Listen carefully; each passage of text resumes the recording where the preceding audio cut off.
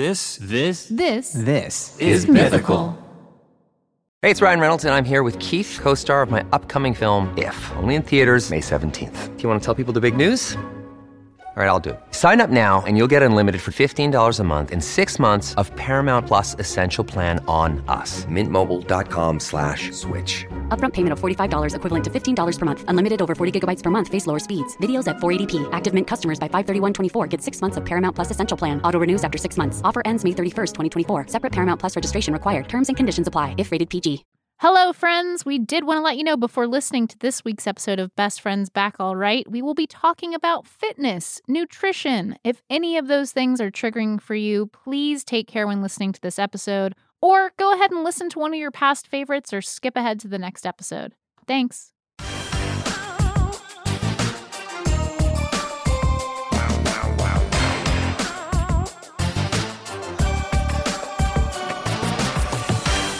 Welcome to Best Friends Back All Right, the show where two high school best friends try the best friend thing again. I'm Negin Homaifad. And I'm Stevie Wynn Levine. And today, we're talking about fitness.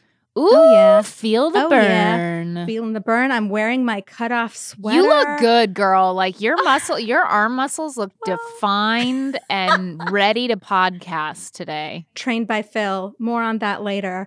But today we are having Phil Catudal, fitness coach, trainer to superheroes like CW Stargirl, Bond villains like Billy Magnuson, and objects of desire like Sarah Shahi. Okay. Good, evil, and sexy. Good, evil, and sexy. And of course, regular people like me and my husband. You're not regular. Please. You're a podcaster. Yeah. So I'm really excited because we are just like in this middle of two intense holiday season, or two holidays where I feel like there's just so much excess. Yeah. And a breakup of routine and all of the stuff that for me always is like a signal of like, okay, how do I want to stay on track with my life? Yeah, there's like a date that you pick, like now, maybe a week before now. No, 2 weeks before this episode comes out where you're like, I can give up for the rest of the year, right? Yes. Like that's acceptable. And then it gets cold outside and like every part of the environment is telling you like, it's okay to give up. Okay. Everything's fine. And then you do a spiral. You feel bad about yourself. How do we avoid all that? That's, I think, top of mind for you and I. That is. Speaking of cold, is it getting cold in LA right now? I mean, define cold. It's like yesterday. I don't know context to give to when this releases, but it was like mid 60s, lower 70s, a little chilly, a little chill in the air. I'm very jealous. It's here. It's in the 40s here. It's like the type where when you go outside, nippy. It's more than nippy, I'd say. I've got to wear a bra now. Like I got through most of the summer. Must be nice. Freeing the nipple. And now it's just too cold not to wear a bra. Okay. So. Well, I hope there's no chafing. I don't know. I saw a marathon clip the other day on TikTok, and the guy had to take off his shirt because of nipple chafing. Because they were bleeding. That's what I took away from the marathon clip. Was not like you can do it too. It was like, don't run a marathon. You will chafe your nipples. Okay, I have a question, and maybe Phil can eventually answer this. But I've only ever heard of men with chafed nipples and their nipples bleeding or cracking. I've never heard of a woman. Because we don't talk about it. I don't know. I have no idea. I've never had, luckily, I've never had chafed nipples before. I've never done enough physical exercise to have chafed nipples. I mean, maybe that's the problem. Maybe that's what we need to be asking ourselves. Have we not done enough for chafed nipples? Exactly. Yeah. And maybe this is the perfect time to have Phil join us to answer this very important question. Can women's nipples bleed? Welcome to the show, Phil. Hey, Phil. Hi. Yeah. What an intro. What an intro. It took all my willpower to not. I was like trying to. I feel how SNL people must try to like withhold cracking up through the whole intro. I'm like, they're gonna hear me. Oh, you were such too a generous. Too generous. Yeah. I'm here for the nipples. I'll tell you what. I have 4 children, none of which I have breastfed, but their moms haven't, talk about fucking, can I say that? You can say fucking. Oh, yeah. Yeah, nipple problems, man. So Yeah. Okay, so nipples do chafe. oh, and they bleed. chafe, they bleed, they crack. Like in mama world, that's one thing.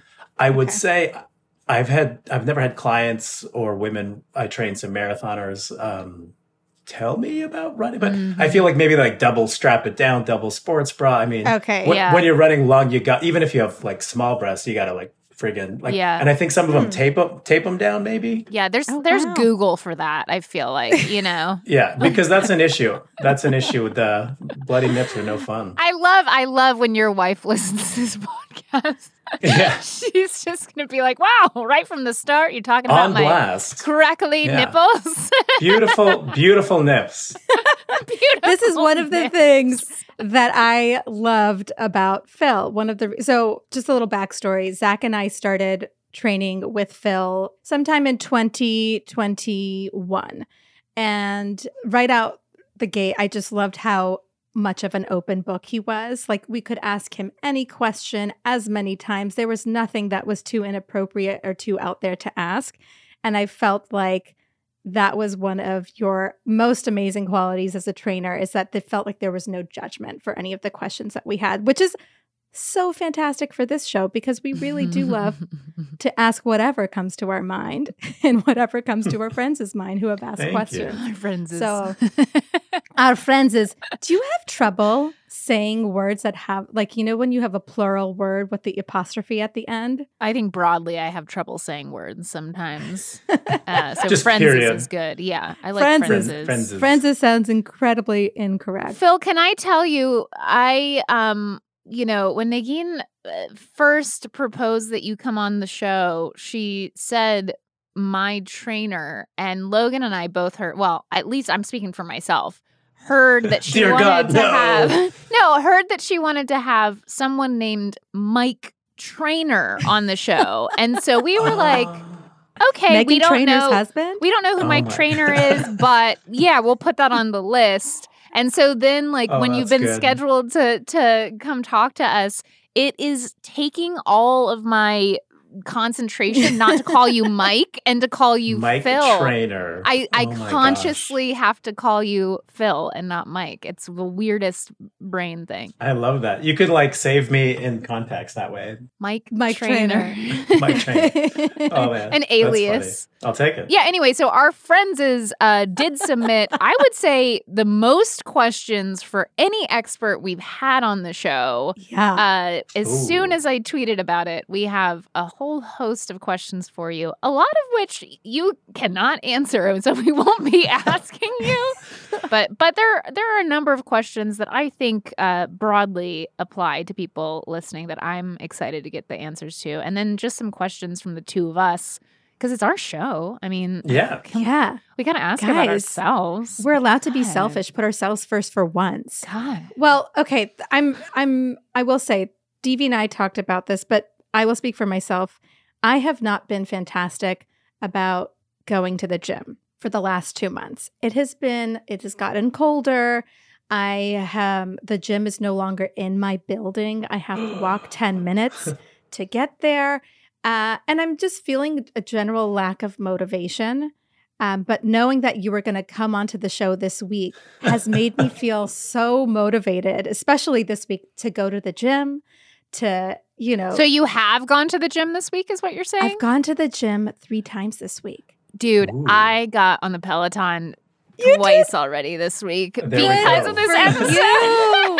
So this is the thing. Accountability, I feel like, has so much to do with establishing a routine. But I would love for you to talk a little bit, Phil, about what it's like for you. What you recommend to your clients who are going from a status of like no movement to required movement, right? Because you train obviously like people that are proper athletes, right? Yeah. But you also train like, you know, people that are starting for the first time. So what do you normally say to somebody who's like, I can't move, but I need to move? So I guess first of all, I'll address that, because a lot of people see my Instagram or something like, oh, a celebrity trainer, he's trained this, but then they'll also see me posting with somebody who's like, not in the judgment way, but like very obese or seemingly very beginner. And that's kind of part of my whole philosophy in my training. I do online training across the world. In-person training is my time, my rate is my rate. So I realize it's not accessible to everybody, but I want to help everybody. So if you're committed, if you have a goal, like I train stay-at-home parents, I train teachers, and then I have celebrities. I train 2 billionaires right now. So I guess I used to market myself trying to be all like cool. I've been doing this a very long time. And then I realized, oh shoot, like what I actually care about is helping people. I grew up, I had cancer as a kid. My father passed away from cancer. My brother had cancer. My brother-in-law has cancer now.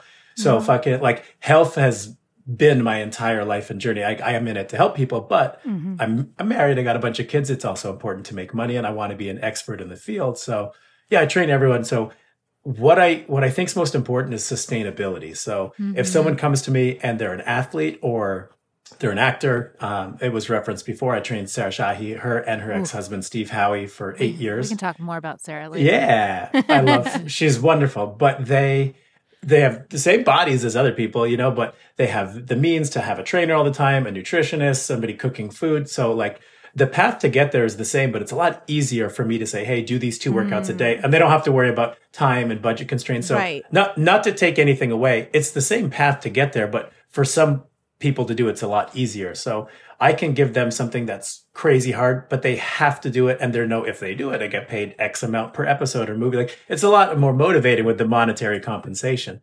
When I train everyday people, they're like, oh, I saw this amazing workout program. Like it's 5 days a week. I'm like, hey, right now you're sitting on your couch feeling bad about yourself. Let's not aim for 5. Let's aim for 2. And let's not aim for 1 hour. Let's aim for 30 minutes. So my original goal for everyone is 2 days a week for 30 minutes. If they knock that out 2 weeks in a row, we up it to 3 days for 30 minutes. If they knock that out, instead of going to 4 days, I'm a really big fan of extending the workout. So I really think building habits that are going to stay with you are key, because the people who do the yo-yo diets or the yo-yo workouts, they're never happy because every year or every other year, they're like, I'm up 20 and I'm down 10, or I'm doing cardio bar and now I'm doing spinning and now I'm doing CrossFit. Like sustainability for lifestyle habits, for health, for aesthetics of how you look, for mental health, for all these things, it has to be something you can do forever. And you can go times where you go harder or times where you pull back. But if it's so hard you want to quit, that's not the right program. That makes a lot of sense. Yeah. Also, just like building yourself up and not going from 1 to 100 immediately. I think it's 100%. Hard, speaking of the Sarah Shahis of the world, it's hard, I think, when you see kind of peak achievement or peak physical attractiveness. Yeah. And you're watching, by the way, from your couch. You're like, I want that. You're not like, I want to, I think it's, well, let me know if you feel this way. It's a lot healthier of an outlook to go, I want to better myself versus I want to get to that person's level. Their level, yeah. But it's hard. It's really hard to do that. It's super hard. Another thing too, I think perspective is super important. So again, Sarah's one of my best friends. I love her. She's beautiful, but she's always been in shape and she's always been beautiful for over 25 years. She's had this body. She was a cheerleader. She was a model. She's all these things. So it's a lot easier to stay in shape than it is to get in shape. So if a woman's sitting there 35 to 45 watching L Word or Sex Life and they're like, oh my God, she's my age and she had kids and looks like this. I'm like, talking about me. or us for that matter. If you're watching and see this, like, not to take away, she works her ass off. She's dedicated. She's disciplined, but it's a lot easier to maintain something. And also she's genetically blessed. Like she got it, she works it, and she works hard to keep it.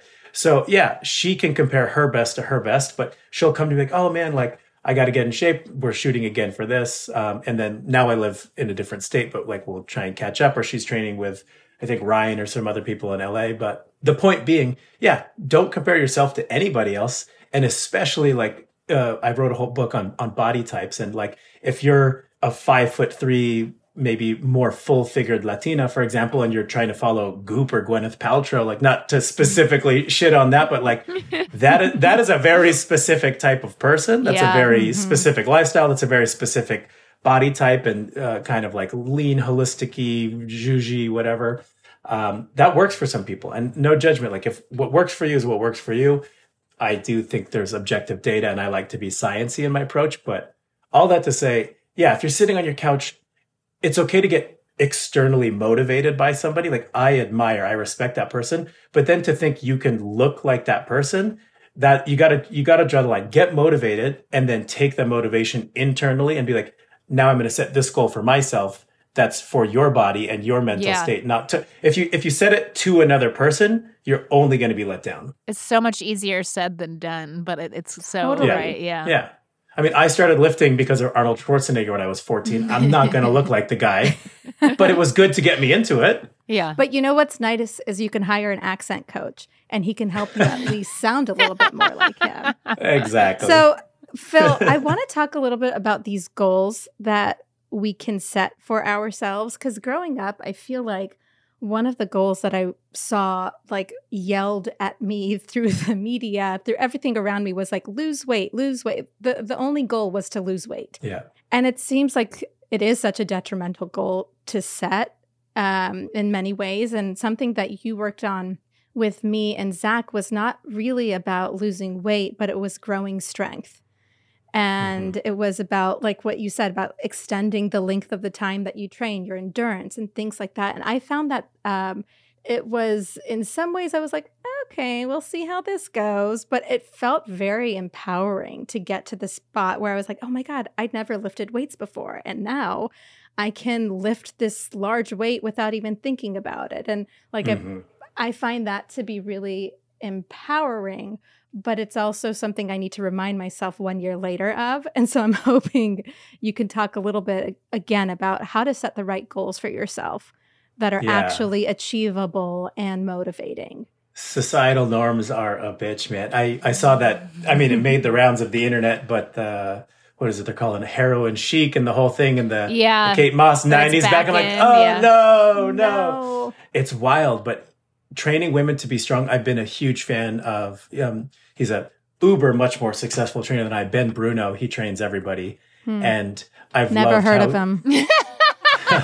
But I love how he's been so impactful with Chelsea Handler and all his funny videos, but Jessica Biel, all these people who you would think of like these slender, petite women and showing them deadlifting 200, 250 pounds and showing how they can be strong. And when I first started with Sarah, she's like, oh, I don't want to be buff. And there's this very kind of mentality that's been thrown out there that being strong means you're going to be masculine or buff or butch, or they use all these kind of just derogatory terms, but you can be whatever you want, first of all, but you can also be feminine and strong as hell and do chin-ups and squat 150, 200 pounds, do all these things. So I think goals, it's important to set what I call health goals. And you'll see in the literature or in podcasts, everyone's talking lately, not about lifespan, but about health span. So not just about living to 80, 90, or 100, but it's about feeling awesome when you're 40, 50, 60, not like you're falling apart.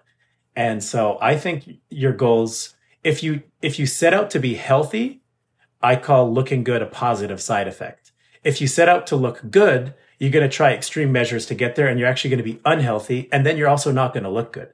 So it's a short-term view versus a long-term view. If you set out to be healthy, you're going to get there. It will happen. It might be slower than you want, but you'll get there. If you do the reverse, 9 times out of 10, anyone I've had who's had that path has failed in my experience, barring very, very few people. That's super helpful. I hope the Friends is listening, get that point, because I don't think I've ever quite heard it stated that way, that like even mentally when you set those goals for yourself, setting it in the context of health versus looking good, I think is super interesting. I think that, I mean, to the heroin chic of it all, the whole camera adding 10 pounds thing is actually true to a certain extent. It's so true. It's so true. It's crazy. I mean, I know that. And I think that, like, you know, being a personality of any kind or being on camera, it does psychologically affect you in a numerous amount of ways. Yeah. But also, you know, especially when you're trying to work on yourself, there's a disparity between what's real and what's on camera, and also how you see yourself and how others see yourself. So I know that personally I've definitely struggled with, well, I'm feeling good. I actually did the Peloton 4 times this week and my arms are looking good for me.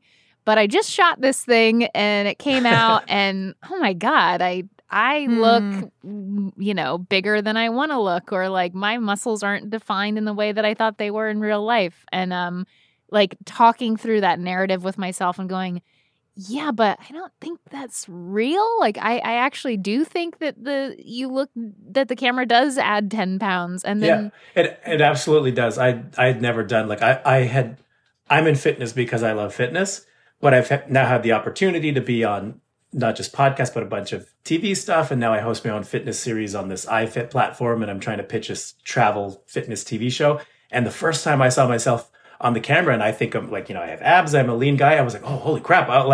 I look like a rectangular box. Like, and it was, I'd heard that, but it was the first time where I perceived, and I was like, my cheek, do I got hamster cheeks? Like I've never had body dysmorphia, but after seeing myself on camera, I'm like, oh shoot. Yeah. Like, I'm lucky to not suffer, but it totally warped my perception. Like when you hear your voice and you're like, oh, what do I sound like? It was the same thing, but now when you answering machine on the answering machine. Yes. You guys still have which that, everyone right? has, yeah. No, but I do wonder for people like, we shouldn't keep going back to Sarah because I know she's not the only actress that you trained, but yeah. But I do think that like we always go back to the L word on this show, and one of the things about the original L word is like all the actresses are insanely thin, and they're insanely thin on the screen, and so like you start to realize that. Okay, I see myself on camera. Camera adds 10 pounds to me. I don't look insanely thin, but I am a skinny person. Yeah, camera so how adds tiny are they? Exactly. Camera adds 10 pounds to them, and they still look excessively thin on camera. Yeah. How is that even achievable? And I think the reality is that it's not. It's not. So I have a few thoughts, and I hope this is helpful, but I think the number one thing to realize is this is these people's jobs. So they have been scouted, they have been selected, they have been auditioned, unfortunately very heavily based on the way they look. Mm-hmm. And they were casting for a certain type. And a minority, but a certain fragment of the population just come that way. And they're petite and they're dainty and they're this. And so they get cast into those roles. And it kind of falls to the Sarah thing where, they're doing work and they're working out and eating well, hopefully being healthy about it. Not at all dismiss there are tons of eating disorders and problems. And back in the day, there was that ridiculous, like smoke a cigarette, Sauvignon Blanc, tuna fish, and white wine Sancerre. Like that was the Vogue diet. Yeah. That was the 1975 Vogue diet. And it's absurd, but that is a lifestyle that some people have. Not good, not healthy, not condoning it. But those people end up in these roles, and it becomes weird to where it's inspirational or aspirational for some reason, even though we're looking at them, we're like, this should not be. Like, I've never smoked a day in my life. It's not healthy. Objectively, it's bad. I don't know what's in my brain. You see like a cowboy smoking and the Marlboro Man or like some rock star. You're like, shit, that looks cool. Yeah, yeah. I don't know why. It's dumb. And like 3 people in my family died from lung cancer. Like, no. But our brains, we have dumb brains. Yeah. We're smart, but we're dumb. And I don't know. I'm not your therapist or anyone's therapist, not even my own therapist, to like go through what kind of self-work that takes. But I think separating the reality from it and then being like, I'm not this person. I'm not expected to have this standard. I'm not being paid this money. I wasn't selected to be like, you're not that person. Yeah. So stop holding yourself to that standard. Yeah. Is step one. And also, you told me this, Phil, it's not just food and working out that got those people the amazing bodies they have. I knew this would come up. Yes, go ahead, but I'll elucidate said point. Well, I'm letting There's some devil worship, isn't there? Yeah. I'm letting you fill in the gap here. It's like so much of what we see online for these people that are, either celebrity trainers, even some of them, like fitness. Oh, yeah, absolutely. Some of the best fitness models. And it's not just food and working out. What is it? You're leaving me hanging. You two know. I'll answer. I promise. Okay. So I'm all for personal choice, and I'm also pretty chill about like people doing whatever they want to do to their bodies, for their bodies. However, I really hate hypocrisy. So many of it's more prevalent in the Instagram like fitness model, bodybuilder, figure model world, and it's like it's one thing to have a breast implant, you got a boob job, you got a nose job. Like I'm for these things. Like if it makes you feel better and more comfortable and confident, as long as it's not an addiction, and harming you, that's okay. But when people are like, oh my God, look, I put this product on my face and it de-aged me 20 years. I'm like, no, it's the fucking lasers and the peptides you're injecting. Yeah. Or like, I can eat whatever I want. And I know for a fact they're taking tesamorelin or growth hormone, or they're having doctor hormone replacement therapy. For the guys, testosterone replacement therapy, super medically useful. A lot of people will double the dose. They'll take extra GH. They'll take some steroid cycles, things like this. And it's a double-edged sword because we as the consumers, it's the same reason it happens in sports and baseball. We want people to look hotter. We want new records. It's boring to have the same thing. And we kind of maxed out the human limit a long time ago, frankly. And so the only way to get past it is surgical enhancements, chemical enhancements, biohacking. And it used to be super frowned upon. Now it's kind of accepted mainstream as long as you're open about it. But then at the same time, like, I'm not going to throw anyone under the bus, but some of the biggest superheroes are some of like the hardest worker in the room, or the Liver King guy. Like, I'm not going to go on record saying that I know anything, but there are very obvious tells physiologically, both for men and women. It's the nipple chafing. And it's the nips. Actually, you can tell when a man's been on steroids because they get gynecomastia, the mammary glands behind their nipples grow. And if you see puffy nipples, you can easily tell. So there are a lot of tells. And again, I'm going to be on the lookout. And to be clear, I'm okay with people doing this. And I recognize what a Hollywood role demands of people for certain things is not naturally achievable. They're like, you have 4 months to get like this. I don't care if you hire me and all the best trainers in the world and have a super coach. Bodies have limits. So I'm okay with all this. I don't want to judge anybody, but I hate that the system makes it feel like you have to lie about it so you don't get caught for being illegal or cheating. And then you have all of these teenagers and 20-year-olds and all of us who grew up with like eating disorders or wanting to, like, one of my favorite documentaries of all time, Bigger, Faster, Stronger, The Side Effects of Being American. It's basically how these two brothers realized one by one, every single one of their heroes was juicing. And they're like, oh shit, guess we got to do it.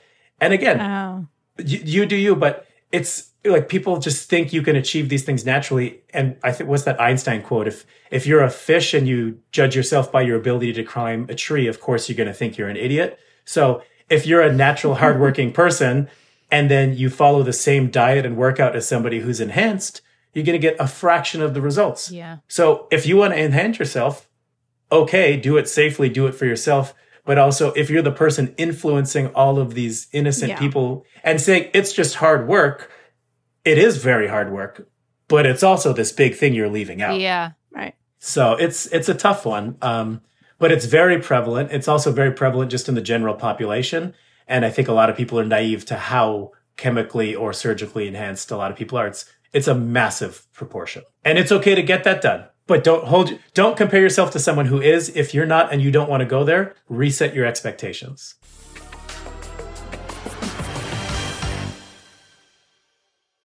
When you need mealtime inspiration, it's worth shopping Kroger, where you'll find over 30,000 mouth-watering choices that excite your inner foodie. And no matter what tasty choice you make, you'll enjoy our everyday low prices, plus extra ways to save, like digital coupons worth over $600 each week. You can also save up to $1 off per gallon at the pump with fuel points. More savings and more inspiring flavors make shopping Kroger worth it every time. Kroger, fresh for everyone. Fuel restrictions apply.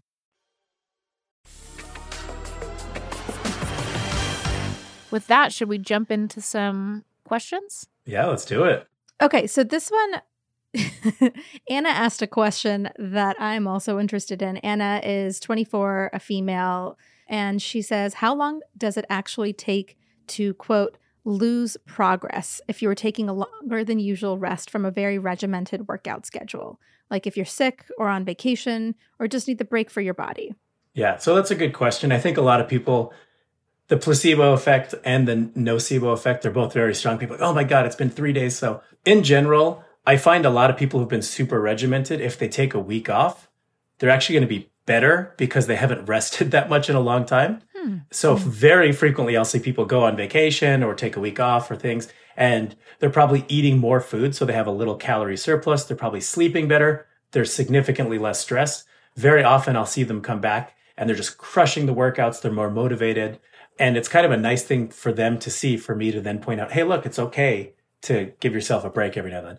That said, to answer the question specifically, I find that after 2 weeks, it goes in order. So the first thing to go is endurance. So if you're doing cardio or you're doing hour-long workout sessions, after 2 weeks off, after 3 weeks off, all of a sudden you're halfway through your normal workout. When you come back, you're like, oh my gosh, my muscles are spent. So on average, again, it varies individuals, but the majority of people, the endurance goes first, then the physique starts to go. And it's usually actually the strength that goes last. So sometimes I'll take like 2 weeks or 3 weeks off the gym, or sometimes even 6 weeks, like where I've only gone once a week, bare minimum, just so busy, kids, life, things happening. And I'll come back and my bench press or squat or my lifting numbers they're the same, but I do one set and I'm like, oh my gosh, I can't do this 2 more times. Like I did a set of 10, I'm exhausted. Or I'll be like, okay, I have the same strength, but I'm visibly softer. I've put on a little bit of body fat because I haven't been keeping the same level of activity. So my muscle's still there. It doesn't just deflate and go away, catabolizing, eating your muscle away. That happens after like months of inactivity. Here's an easy stat to remember. If you just work out 2 days a week, you're going to maintain wherever you're at. So let's say you were doing 4, 5, 6 days a week, and all of a sudden you're like, I'm exhausted, I can't do it. And you even want to take a 1 month break. If you just hit 2 workouts per week for 4, 5, 6 weeks, and you just like need to mentally reframe and let your body rest, you'll probably come back to exactly where you left. You're not going to be above it. You're not going to see results, but you won't backslide. You won't lose it. Yeah. But in general, up to 2 weeks off, other than a little endurance, you're not going to see anything. And if you put on any body fat, maybe a pound or 2 in that time frame max, you can lose that in 1 week and be absolutely back to normal. So I wouldn't worry about anything under 2 weeks. Anything over a month will be visible. Anything under that you can fix. And if you just need to slow down, which I always advise slowing down instead of stopping, it's a lot harder to restart than to just ramp up. And to nerd out a bit, there's this book, Atomic Habits by James Clear, like one of the best books I've read on habit setting. And he has this very cliche but amazing line: standardize before you optimize. So like set your habits up, just make everything rote. You brush your teeth, you do whatever, you take a shower. Cool. Make your workouts that, but just standardize it. If some days you have to scale it from an hour down to 10 minutes, still do it. Don't skip it. If some days you get off your diet and you eat a delicious piece of cake, that's fine. Just don't then eat the whole cake and be like, oh, well, I already screwed up, so I should eat the whole thing. Like another guy, he says, if you go out and you have a flat tire, why? You're going to go slash the other 3 just to say, fuck it all? And so that's the way. Don't self-sabotage just because something didn't go to plan. Just slow it down and reframe and regroup and get back at it.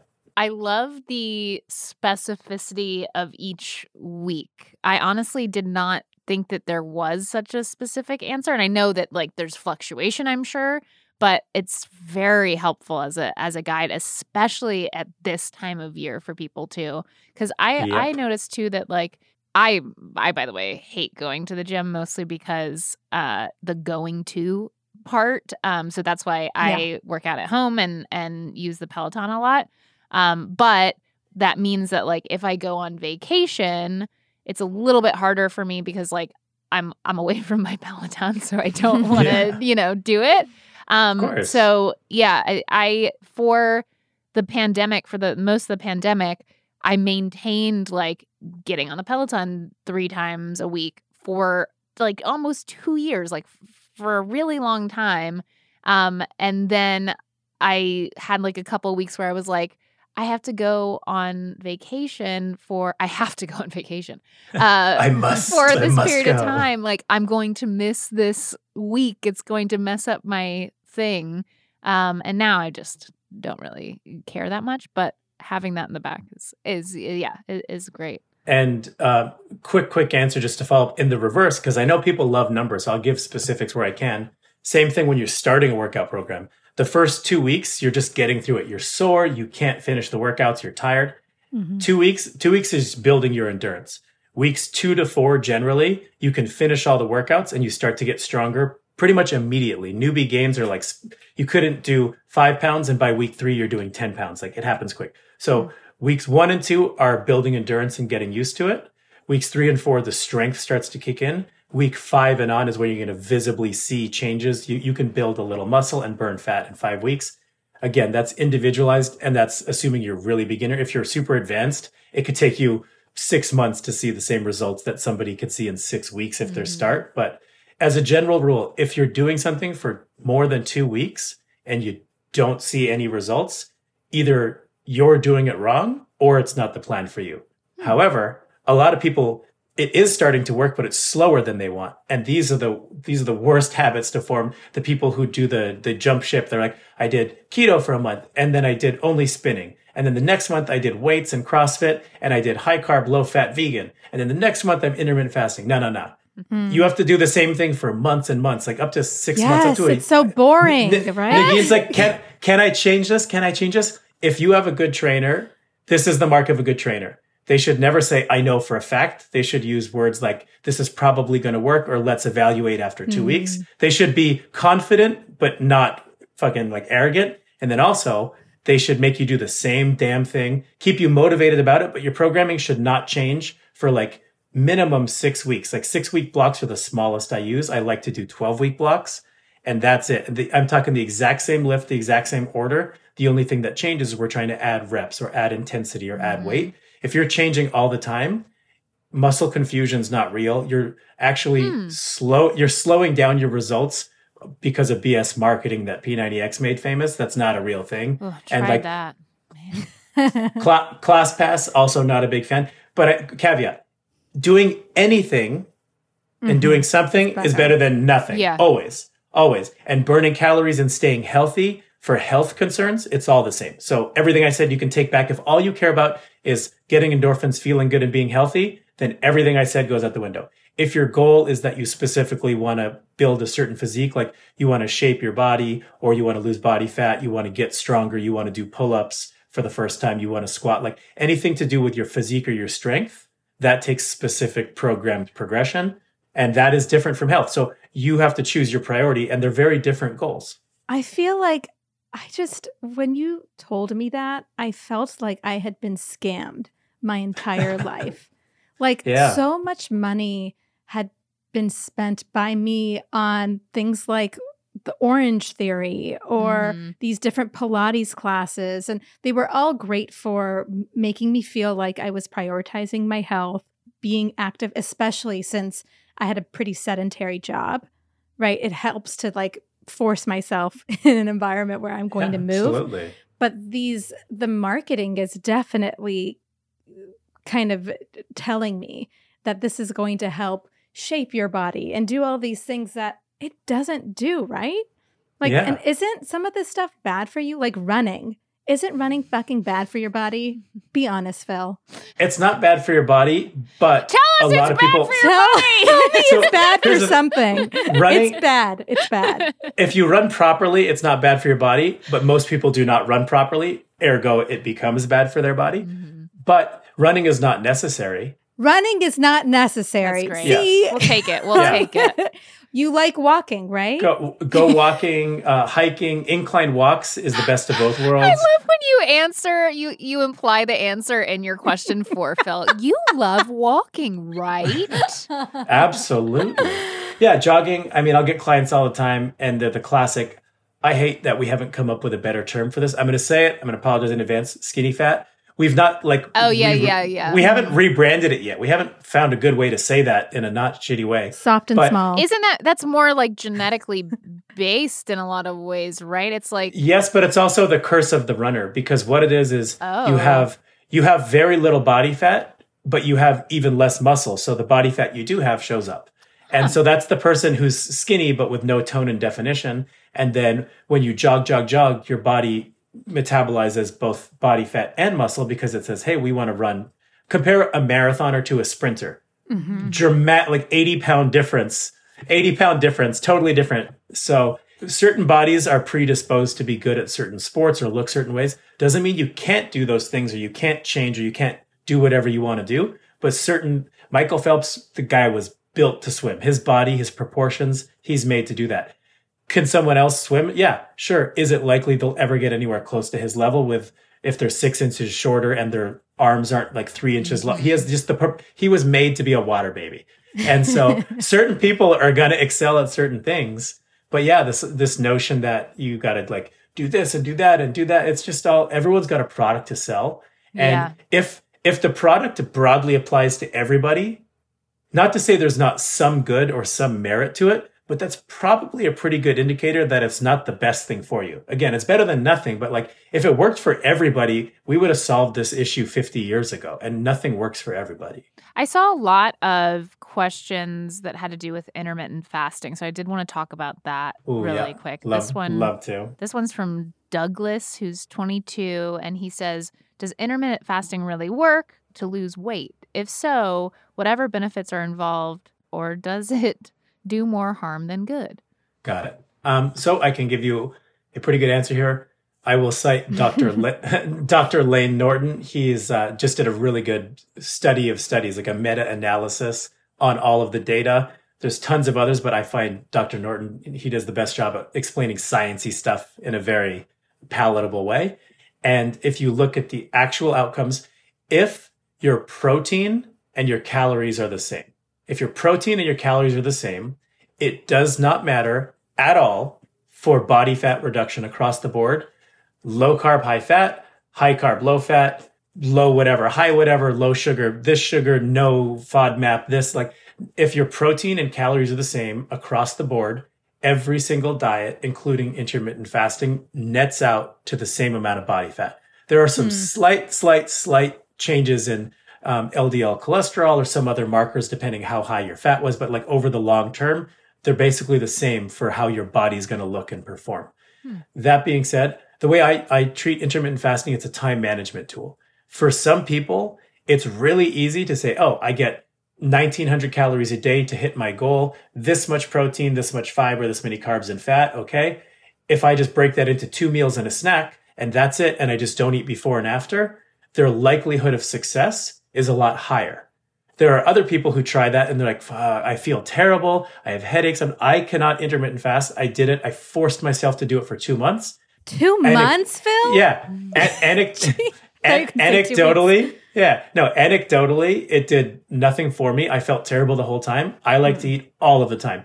But to the flip side, like 5 years ago, what was the fad they were selling you? Eat 6 times a day, speed up your metabolism, do this, eat, like have chicken in your pocket. Have chicken in your pocket. I missed that one. I missed the chicken in your pocket. I think the 1980s Tupperware people must have like thrown like a party for all the... So yeah, if your calories and protein are the same, you can switch around carbs and fats.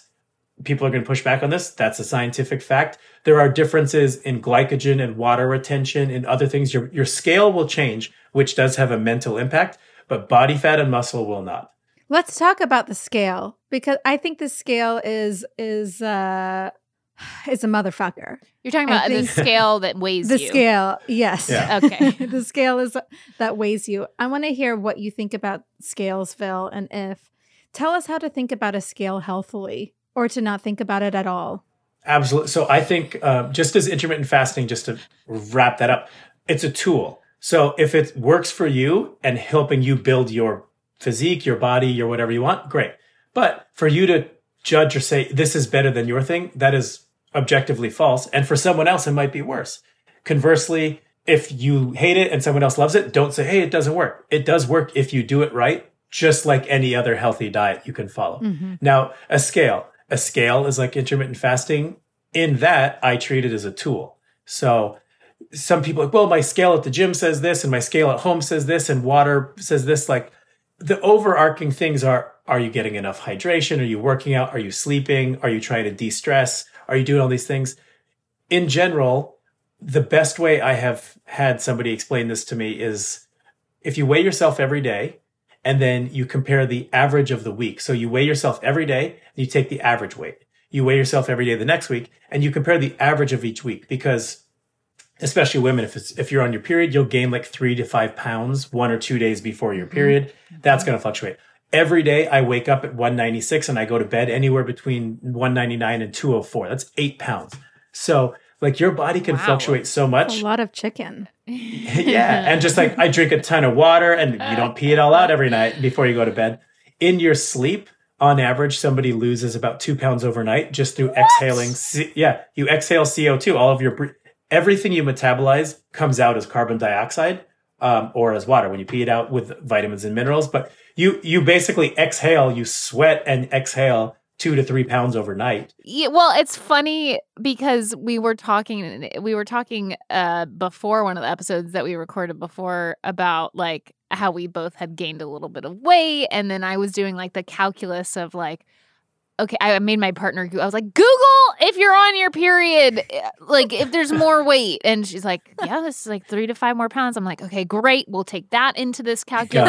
Yeah. We'll take every reason. Yeah. So I like this. Yeah. I like that. So it's a tool. Now, let's say like if your goal is specifically, I have to lose weight or I have to shrink down. I want to fit for women all the time. And I don't mean to be sexist, but like, I want to fit into these clothes. My sisters, my mom, my wife, my clients, this is the most common thing. I need to fit into my old clothes. I don't want to spend money and buy new stuff. Okay. Well, then the scale is important because you have to go down that way. But don't be, if it's the 0.3 or the 0.15, like it should trend downwards. Don't get caught up in the minutia of how many pounds this week versus if it's going the right way, that's a good sign. If you're trying to lose weight and it's going the wrong way, something's going wrong. So more important than that is the lean body mass. So like, are you keeping or gaining muscle and burning body fat? Because if you do a crash diet, you can take those crazy like laxative diuretic things. You can lose a bunch of water weight and a bunch of muscle at the same time. You can lose 10 pounds, but if 5 of it is muscle and 5 of it is fat, for example, even though you lost 10 pounds, you're actually the exact same body fat. You're going to look skinny fatter. You're going to look the same because you weigh less, but your ratio of muscle to fat is the exact same. Mm-hmm. Conversely, if you only lose 8 pounds instead of 10 pounds, but 7 of it is body fat and 1 of it is muscle, you're going to measure smaller.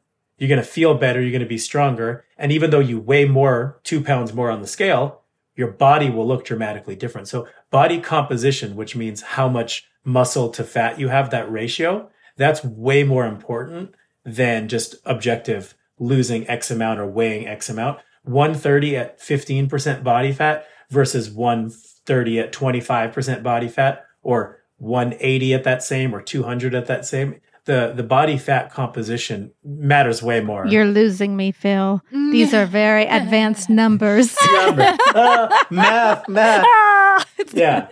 For some reason, for me, the scale, I mean, I don't ever weigh myself unless it's like a doctor's appointment, but because muscle weighs more than fat, it kind of just threw off the whole scale thing for me personally for forever, because I'm like, it's all about density. So muscle, like a pound is a pound, right? But a pound, this is not scientifically accurate, but like a pound of muscle is like a quarter. Again, not exactly true. And then a pound of fat is like a $20 bill. Yeah. So like just the amount of space it takes up, not by weight, but just space. So when you lose fat, you shrink more. And when you have muscle, it gets tighter. Tone is a stupid word because you can't just tone if you don't have muscle. Tone is just your muscle showing more than your body fat. It has nothing to do with there's no workout better for toning. Toning just means you have lost body fat and you can see your muscle, which you've hopefully built up and strengthened. You know, there's a lot I see about like pre-workout stuff that you can drink, or like a lot of you should eat X amount of time before you work out, and this is what it should be, and then after you work out, this is what you should eat and when you should eat it. And it's very confusing because also like there's a bunch of like contradictory things going on too. So like I guess on the most basic level, like what is there an answer that people can, a guide people can use in general for eating before and after? There is. I think this answer, it's my favorite answer because to me it's comforting. Some people are going to hate it, but it's absolutely and completely up to personal preference. So again, comparing like the diets where if the protein and the calories are the same, then it doesn't really matter. All diets will work the same if you follow them and you actually do them right. So the same thing with this, like, yes, statistically it's significant. So it's true that if you eat more carbs before your workout, you'll have a slight increase in ATP and energy. Like if you eat 1 to 2 hours before your workout, something with more carbs and protein, you may perform better. However, some people do that and they feel super nauseous or they want to vomit. There used to be this notion that you had to have a protein shake 30 minutes after your workout. It was called the anabolic window. And like you get more protein synthesis and you're going to build more muscle. Basically, they've proven that all of that, the effect isn't zero, but it's like less than a couple percent, like 1% difference. Yeah. Wow. And since the average person is already sleeping shitty, super stressed out, not drinking enough water, drinking 9 cups of coffee a day, trying to take Adderall, like whatever million problems they have going on that they're trying to like fix medically. That like, unless you're an Olympic level athlete, the effect of that is so small that the stress and the panic it causes you is worse than just not giving a shit. Gotta make my protein shake. Yeah. So the easiest answer is work out hard, drink water, sleep well, and then don't worry about the stuff. And if you do that forever and you want to go from like a 9.5 level super athlete to a 10, those small things start to matter. For everybody else, including myself as a fitness professional, I don't give a shit or follow any of that because it's irrelevant. I like that answer. Yeah. I think that's a great answer. Because honestly, lately, I'm more of an evening workout person, which I know is a little bit odd, but I've been trying, like, I'm going to wake up early. And then I got into this whole thing of like, and I need to eat an hour before. So now I'm really going to wake up early. And then I guess I'll work for an hour. Yeah. That's healthy. And so, taking that off the list of musts, I think is super helpful. Yeah. So just don't stress. You may perform, you may be a little stronger. You might get 11 reps instead of 10 if you eat before. But what's that matter if you feel crappy, get a headache or puke? Or so some days you might and some days you might not. The point is overall, if everything else is consistent and good, it's essentially, it's a wash.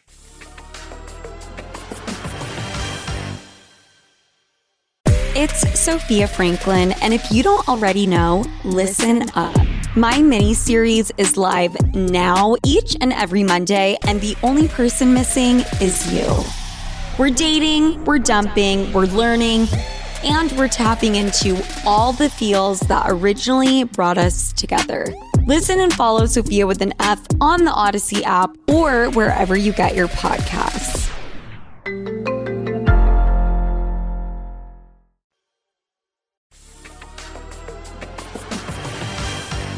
Phil, can you talk a little bit about how fitness and how our bodies in relation to fitness change through the decades? And let's not go through all of the decades, but just like Stevie and I are obviously in our 30s. The way that we maybe like moved around and did things is different than in our 20s, and just things are changing. Things are hurting. How can we take into account our age when we think about fitness? Yeah. So when you're young, you can kind of get away with anything, right? But there are a couple misconceptions. So the first one is we throw kind of caution to the wind a ton when we're young, but we don't realize how active we are. A lot of people say, oh no, well, my metabolism's slowing down because I'm getting older.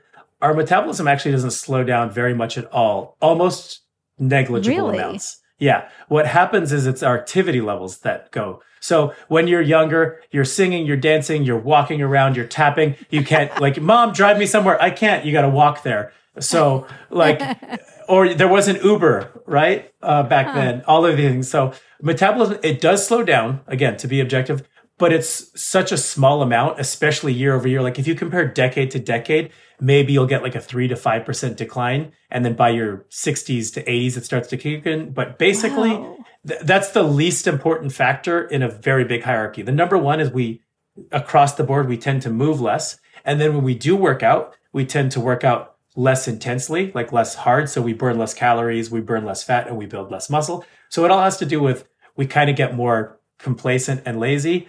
And then we also do recover slower. So we feel more tired. We feel more sore. But the people you see out there who are in their 40s, 50s, even 60s, crushing it and staying super healthy and well, the thing is kind of like I said to Sarah or referring to any other people, the trick is staying with it. If you start in your 40s or 50s, it can be done, but you're climbing up a hill. If you've already done it your whole life and you're maintaining, it's a lot easier. However, you might notice, 3 workouts a week taps you out. You can't do 5 anymore. You might notice that you're having to warm up for 10 minutes because you're a little creaky, you're a little sore. So you do have to change. Testosterone levels decrease for men, estrogen levels decrease for women. So osteoporosis, perimenopausal, menopausal things where things just hurt. And I hate to say it, but they dry up. That's literally what happens.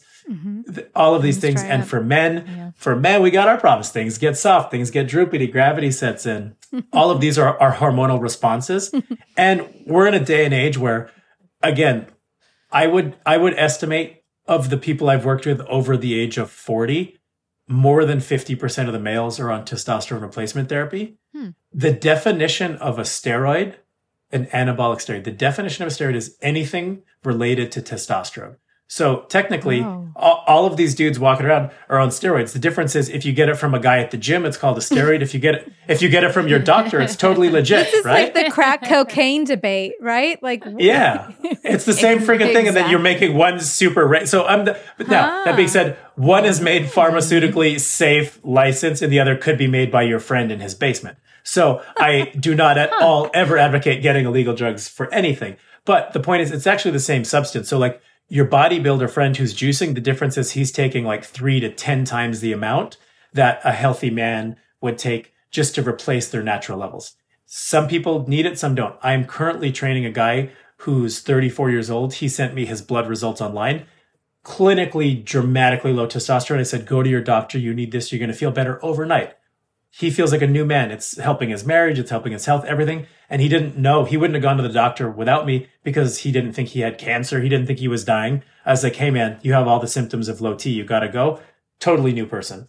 I train a guy and he's 64. He's like, my husband's never horny. Gay man. He's like, I want to fuck all the time. I don't know what to do. He testosterone tested. It was like 900. I'm like, dude, what are you doing? I want to be you when I grow up. So it's genetic. It's so many things, but decades matter. Hormones matter. So I got to ask, does the steroid from the basement and the steroid from the doctor all result in a small PP? No, so that's a misconception.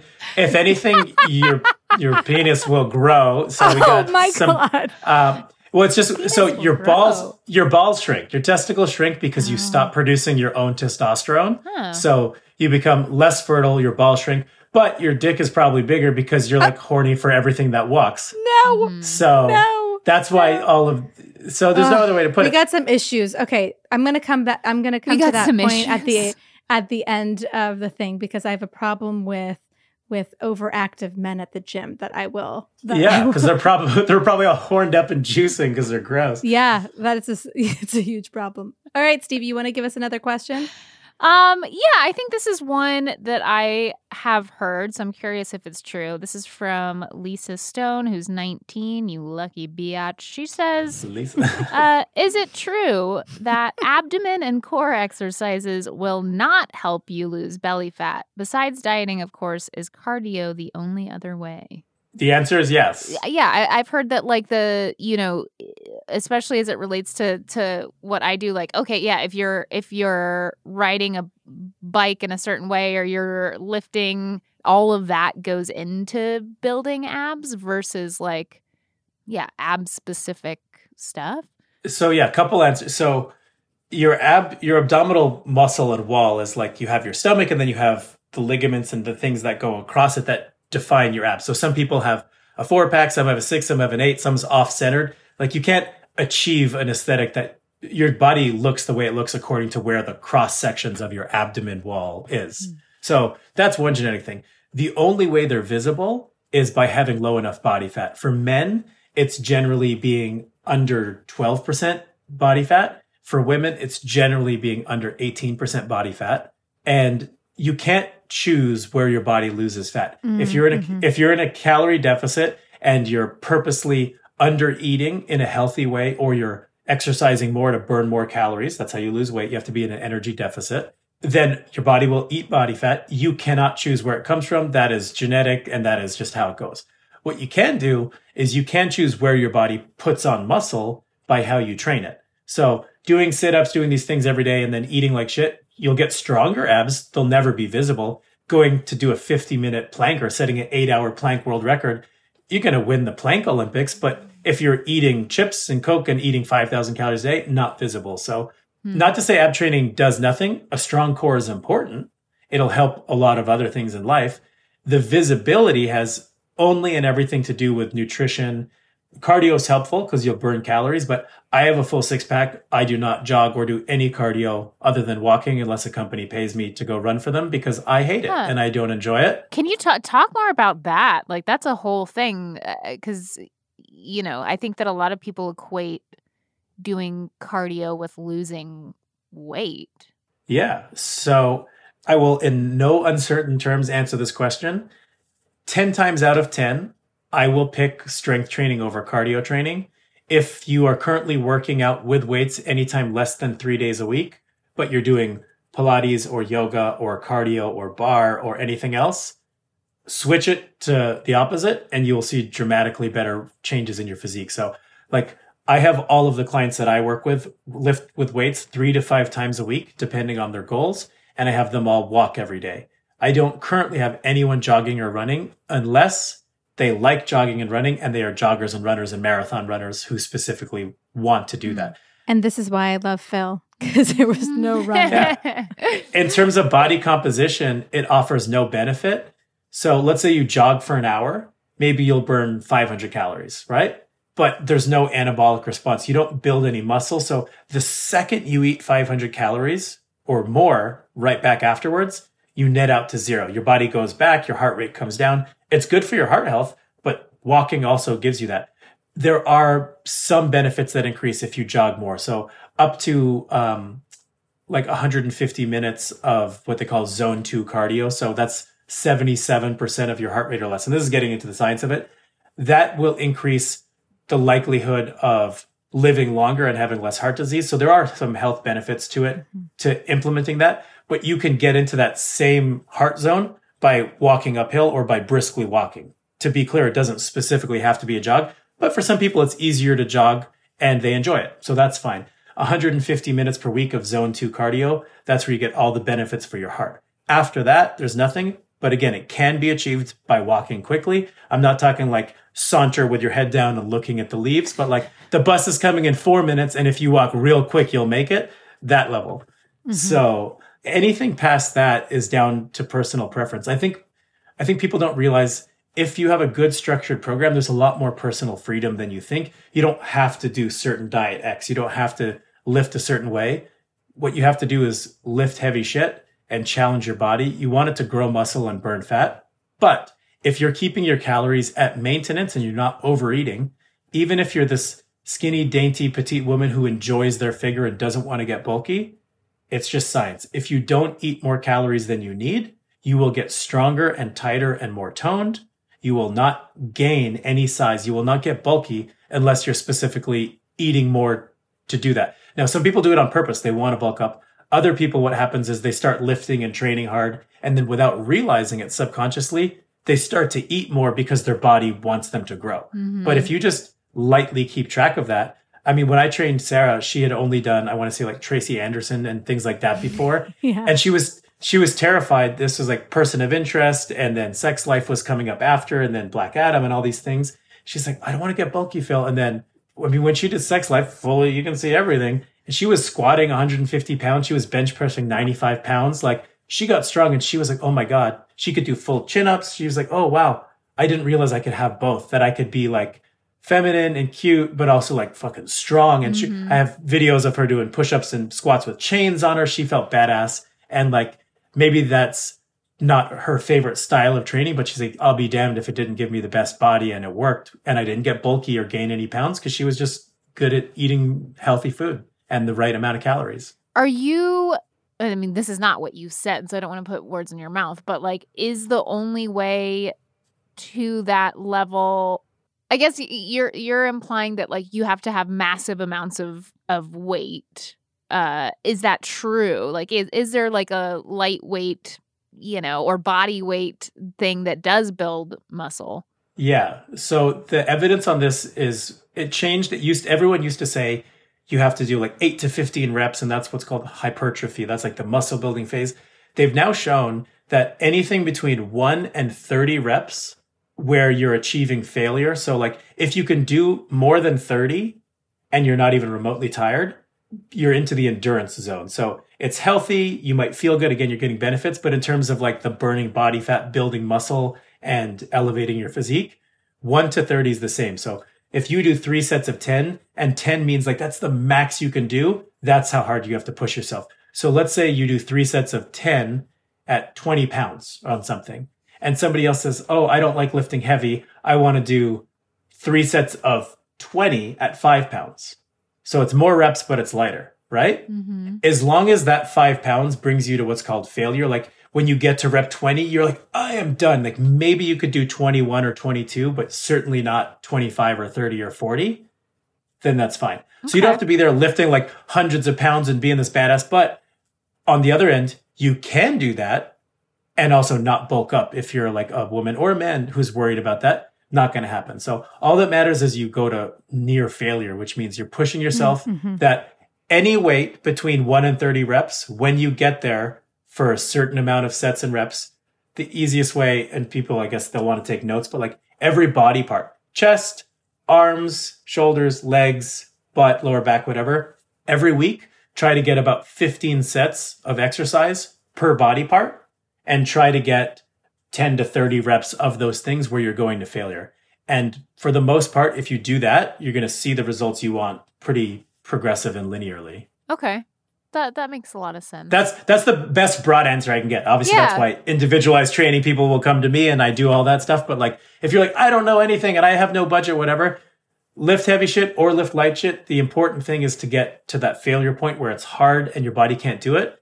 And you have to get better. So if you do 5 pounds for 3 weeks and then you notice it's light, well, that's because your body got stronger. Now you got to do 7.5, got to do 10. You have to always be progressing in either reps or weight. Or increasing the reps, yeah. Yeah, otherwise that's why people plateau. If I say, hey, what's your workout? And if your workout is the same now as it was 6 months ago and nothing's changed, no wonder you're not seeing results. People wonder, I'm working out 4 days a week. Has it changed? Nah. No shit, your body's used to it. So go heavier or go more reps. Okay, Phil, so we started the conversation at nipples. I feel like it's only fair to bring it right back around to nipples. Oh, I have the best one. You have the best nipples? Yeah, no, I have okay nipples, but no, I have a good story about this after. But you tell me. You have you're in general nipple territory. I'm in like we got a question about boobs that I'm going to ask you. Oh, I'd like to hear both. Go ahead. But yeah. You do yours and then I'll show you mine. Okay. This is from Cordelia, who is 35, and she says, "I went up 3 cup sizes when I gained 40 pounds. Is there any possible way to lose the weight everywhere except my cups?" God bless you, Cordelia. Yeah. I know. Ugh. If only. Same thing with like milk boobs or pregnancy boobs. Listen, everybody appreciates good breasts. However, no, there is no way other than surgery. There's no way to choose where the body fat goes. So, unfortunately, Cordelia, no. Wow, Cordelia's going to hate you, Phil. I forget who. One of my clients, she was hilarious. I've had a few clients get breast reductions and I've had a few get breast enhancements. And they're like, man, couldn't we just like Venmo some titty? Like, you need some, I have some. Can we just trade? Yeah, trade. And I was just like a fly on the wall, just cracking up at them joking about this. You could have helped facilitate that transaction. Yeah, I could be a broker. Well, wait, what was the other nipple thing that you wanted to say? Well, no, this is not the nipple thing. This is just like talk about an awkward moment because I know that comes with this in mind. Oh, so. Nice. This is a good Phil, I love this transition. This is great. To be clear, I have never trained Sydney Sweeney of Euphoria, but she was my kid's babysitter for 4 years before she was famous. Wow. Oh my God. And she is kind and lovely and wonderful. And was she a good babysitter? She was the best babysitter. She was the valedictorian. She was studying while she was doing auditions, watching the kids. We were like, dude, this girl's going to be famous because she was so kind and responsible and respectful. But now she's known for like the best hits in Hollywood. And we're like, we can't watch the show because we can't watch our babysitter get railed. Yeah. Oh no, Phil, these words. And she'll call my kids on their birthday. Like I have 2 daughters, and she'll be like, "Happy birthday!" And we're like, hopefully they never see Euphoria. No, we're chill about that. But like, she's just so kind and good and a sweet person. And there's been all this internet hate on her lately. I'm like, I'm gonna bring up the fact that she is a good person and just like a badass. And good for her for being hot. Good for her. Yeah. I love to hear that she was valedictorian. You know, Stevie and I have Don't very bring me studious into backgrounds here, so we love to hear. Yeah, her parents were very strict. They were like, we'll help you act and go to auditions, but you have to keep your grades up and do this. And like, she was getting guest stars in shows when she was 14, 15, but she was still babysitting. Like she was not even on the cusp of fame. We were just so impressed with how like, wow, this is a good kid. And like, It doesn't at all surprise us. And then she's up there now and still will say happy birthday to kids. She hasn't babysat them in 7 years. Like, it's just been notable how it doesn't surprise me in the least that aside from her looks and anything, she's successful mostly because she works hard, and I don't feel like she gets credit for that. She's so talented. I love that you're crediting like a good work ethic and like good head on your shoulders with being famous. I think that's really nice, but I'm glad to hear that she has it. And I also really like that you thought, you know what? The right audience, the widest audience for me to defend Sydney Sweeney is going to be Best Friends Back All Right. Does our audience seem like a group of haters? Sydney Sweeney haters? They just hate Sydney. No, I just got off somebody else, like, because she posted a thing and one of her family was a Trump people or whatever. I'm like, dude, everyone's got a crazy uncle. Everyone's got a weirdo. Believe me. Yeah. Like, and also, like, even if he was not crazy and politically that way, like, she's her own person. Like, people, if we get judged by who's around us, we're all screwed. Yeah. So. Well, I think you have a certain level of fame. You get judged for literally fucking everything. So, totally. And like, you could have used some more caution, but I posted something. I'm like, oh, I didn't realize there was that in the background. Oh my gosh. Like, I didn't know. Yeah. That giant dildo. Yeah. Yeah. It feels like, Well, this is a perfect segue. This awkward moment really segues us into my awkward moment of the week. That, Phil, we usually have our guests like leave at this point, but I think you will have something to contribute here. Get in the Hall of Fame. So I went to the gym, and this happened like a few weeks ago when I was new to this particular gym I was going to. So it's a really big. I was still trying to kind of find my way through it. And I don't know if you're like this or anybody that's listening that goes to gyms. It can be a pretty intimidating environment. Yeah. Especially when it's large, like there's just, there are people throwing weights around. There are big dudes. There are people posturing. And so like, I kind of keep my eyes down when I'm at the gym, find my way to my bench, and I'm working out for like half an hour. And I notice this guy keeps looking over. I'm getting annoyed because I'm just like, I made it here. I'm proud of myself for being here. Like, I do not need any other distractions. Keeps looking over. And eventually he comes over and he says, how long have you been working out?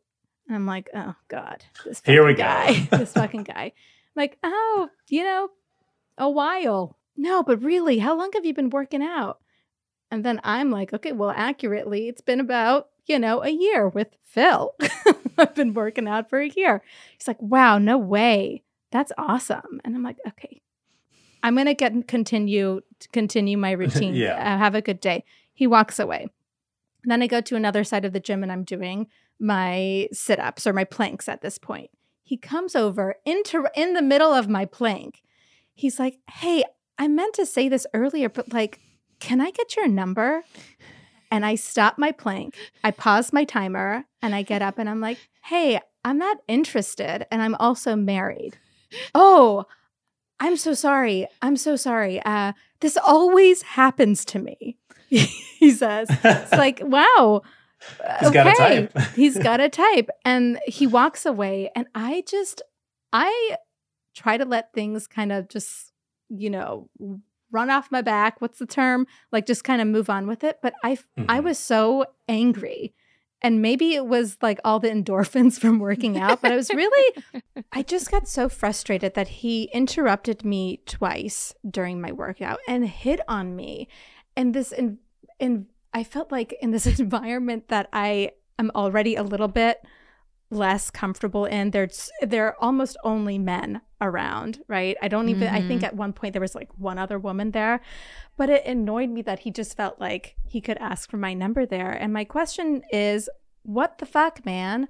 Phil, I feel like what do you have to say for yourself? Oh, man, on behalf of all men. But this is the thing, right? Like, this is why women's gyms exist. It's like just to be away from the male gaze or just the opposite sex, right? Maybe men feel this way about women hitting on them in the gym. I don't know. No. They would be so lucky. Yeah.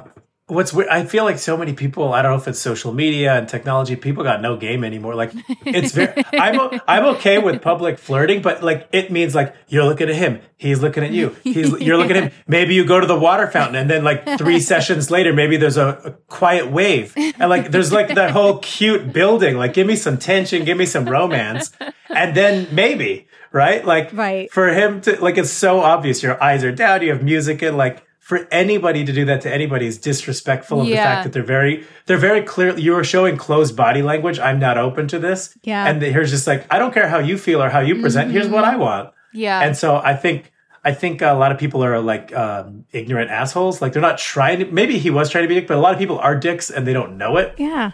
So, what about a plank says, come on over? I think it honestly says like, I don't value what you're doing. Like it basically is like, my perception of you is that you are here for me to hit on and for me to notice. Yeah, and like I have access. Yeah, and as a woman, your workout is just a silly little thing that you're doing. I don't value what you're doing as because I don't see that as valuable to you. So I think it shows like just an extreme ignorance and like self-absorbed mentality. Totally self-absorbed. Just like it's your space. He went in your space. It's my space. And then there were 2 things I noticed. I didn't have my wedding ring on because I don't wear it when I'm lifting weights. It's gonna mess up my ring. So I'm like, okay, but then I'm like, why should I have a signal? Right. It also probably wouldn't have mattered that much, honestly. It may not have mattered. And then this is the thing that I think really could have protected me. Headphones. If I had headphones in, I feel like that helps give off the I can't hear you, I can't see you energy. Maybe yes to both, but I'd say like you shouldn't have to need to have that. You should just be respected. Of course. But that you of course I shouldn't, but this shit's gonna happen. Right? Again, unfortunately, we're on BFBA, we aren't solving the problem. Sydney Sweeney and men at the gym. There we go. Like I'll get weird advances from all sorts of people, but I also probably don't ever have to deal with the fact of being scared. Like I'm bigger than anybody who's going to come. I mean, I've been described as the outsides of a grizzly bear and the insides of a Japanese anime girl. However, they don't know that until they meet me. And so I've been, proposed by... But I figured it out pretty quickly. Every type of gender and like women I thought were like good married women and gay guys and everybody. I went on a gay date by accident once because I was just hanging out with a guy I didn't realize. And I'm not gay, but that's fine. But like, I'm just a down with whatever, chill guy. But I don't have that fear that anything could go wrong because the likelihood of them overpowering or drugging or what, and it's a whole different world for you. But the point is people should just respect your space. You didn't invite him over. Don't come over, bro. Yeah. I will say though, Nikki, like we've gone through many an awkward situation in your life. You have a tendency to not want to... Not that you're adverse to confrontation, but you typically don't have like a short fuse. You try She's too nice. Yeah, you indirectly push the conversation in another direction. You're trying not to hurt anyone's feelings.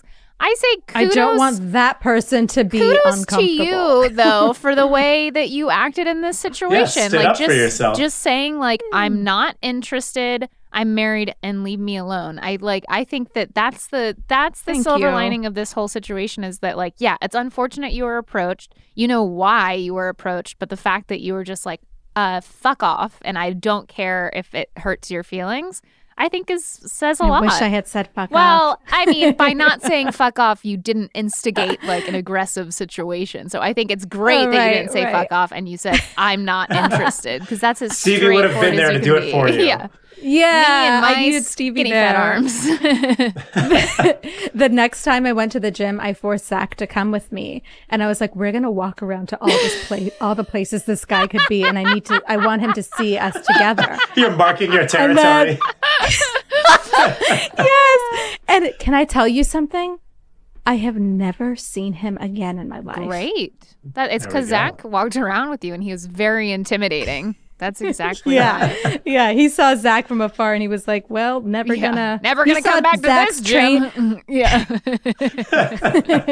Thank you, Phil, for joining us this week. Thank you, guys. Thank you so much. I had a blast. If people want to follow you or learn more about you, where can they go? So my social media for everything's Trained by Phil, but I'm 99% on Instagram. Like I have a TikTok, a Twitter, whatever. I respond on Instagram. I'm on Instagram. It's age appropriate. Yeah. Trained by Phil. Yeah. And Phil at trainedbyphil.com, trainedbyphil.com. But Instagram's where you're going to find my content, my stuff. I respond to you. And I'm pretty active on there. Nice. I learned a lot today, and I might play this back and take notes because I was, too preoccupied to actually write down notes this time. But this has been extremely helpful. So thank you again for thank you guys. My pleasure. Knowledge. Yeah, you are a wealth of knowledge, Phil. Thank you for coming. So great to see you. I appreciate you too. Bye, guys. Bye. Bye. See ya. And thank you for listening to Best Friends Back All Right. You can catch brand new episodes every Friday. Make sure to follow so you don't miss an episode. If you're enjoying the podcast, leave us a review. You can follow at Mythical Pods on TikTok for clips to share with family and friends. You can follow me everywhere at Nagin and Stevie everywhere at Stevie W. Levine. And of course, you can hear me every Monday through Friday on Good Mythical Morning with Brett and Link at youtube.com/Good Mythical Morning. I'll see you there.